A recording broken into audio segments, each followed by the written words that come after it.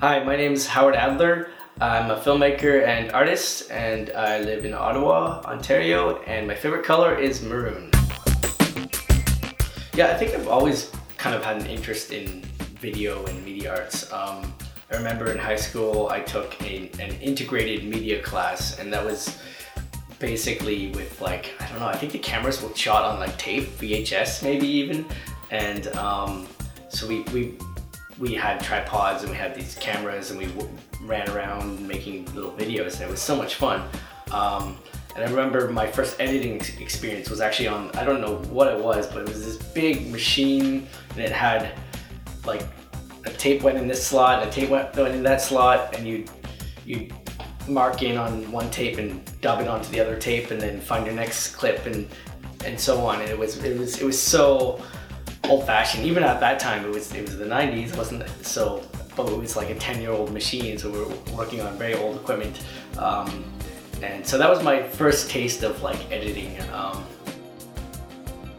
So I made a film called Status, and basically it's about the Indian status card system in Canada. I wanted to look at the idea of status cards and the race-based classification system as a form of surveillance and a form of tracking people's blood quantum intergenerationally for the purposes of eliminating their identity. We forget that also are people enfranchised so they can go work outside of their community. So that's why my dad's family, they enfranchise so they can go work outside of the reserve and own their own homes and everything, because before that they couldn't own their own home, or if they left the reserve to go to work, they would lose their status anyways.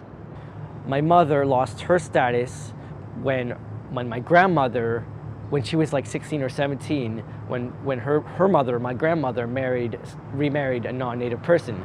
If you're a status Indian and you marry a non-status Indian, you can pass that status on to your children, but it's really dependent upon who they marry.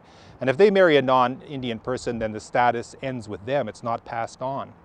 But then there's also these anomalies that occur where you have a status Indian who is reinstated as a 6.2 under the Indian Act, and when they marry a 6.1, that child becomes full status 6.1.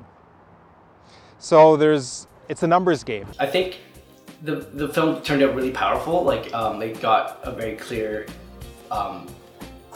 criticism of the status card system in Canada. It was very clear, and I think that resonated with people. So a lot of the feedback was really positive. But I mean, I did write a blog to go along with the film that CBC put online, and so that, I mean, if you get anything talking about Indigenous issues, I mean, you're gonna get all that, the trolls commenting, and so there's all that the darker side of things. But generally, people that have seen it have responded positively and said that they learned something from the film. So that just makes me happy.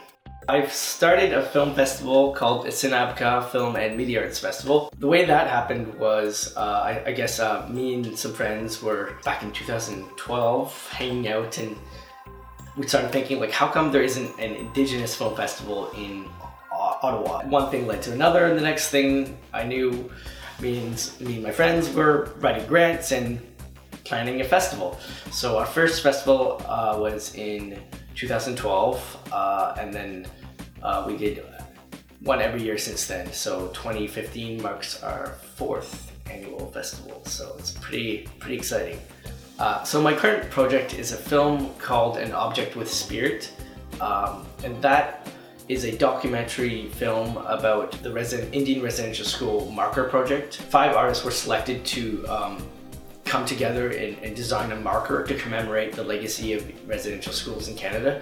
And that was a huge task for these artists to meet only for 1 week and to get to know each other and to come up with an object that would encompass this huge history. So it was just an amazing documentary to make, because the stories are amazing. The history, the artists themselves were such amazing people. I think the object that they did make is amazing. It's very stunning. I just see the arts community here is thriving, and there's so many amazing filmmakers, and I think it's just a hub of activity. And there's also some amazing festivals in town.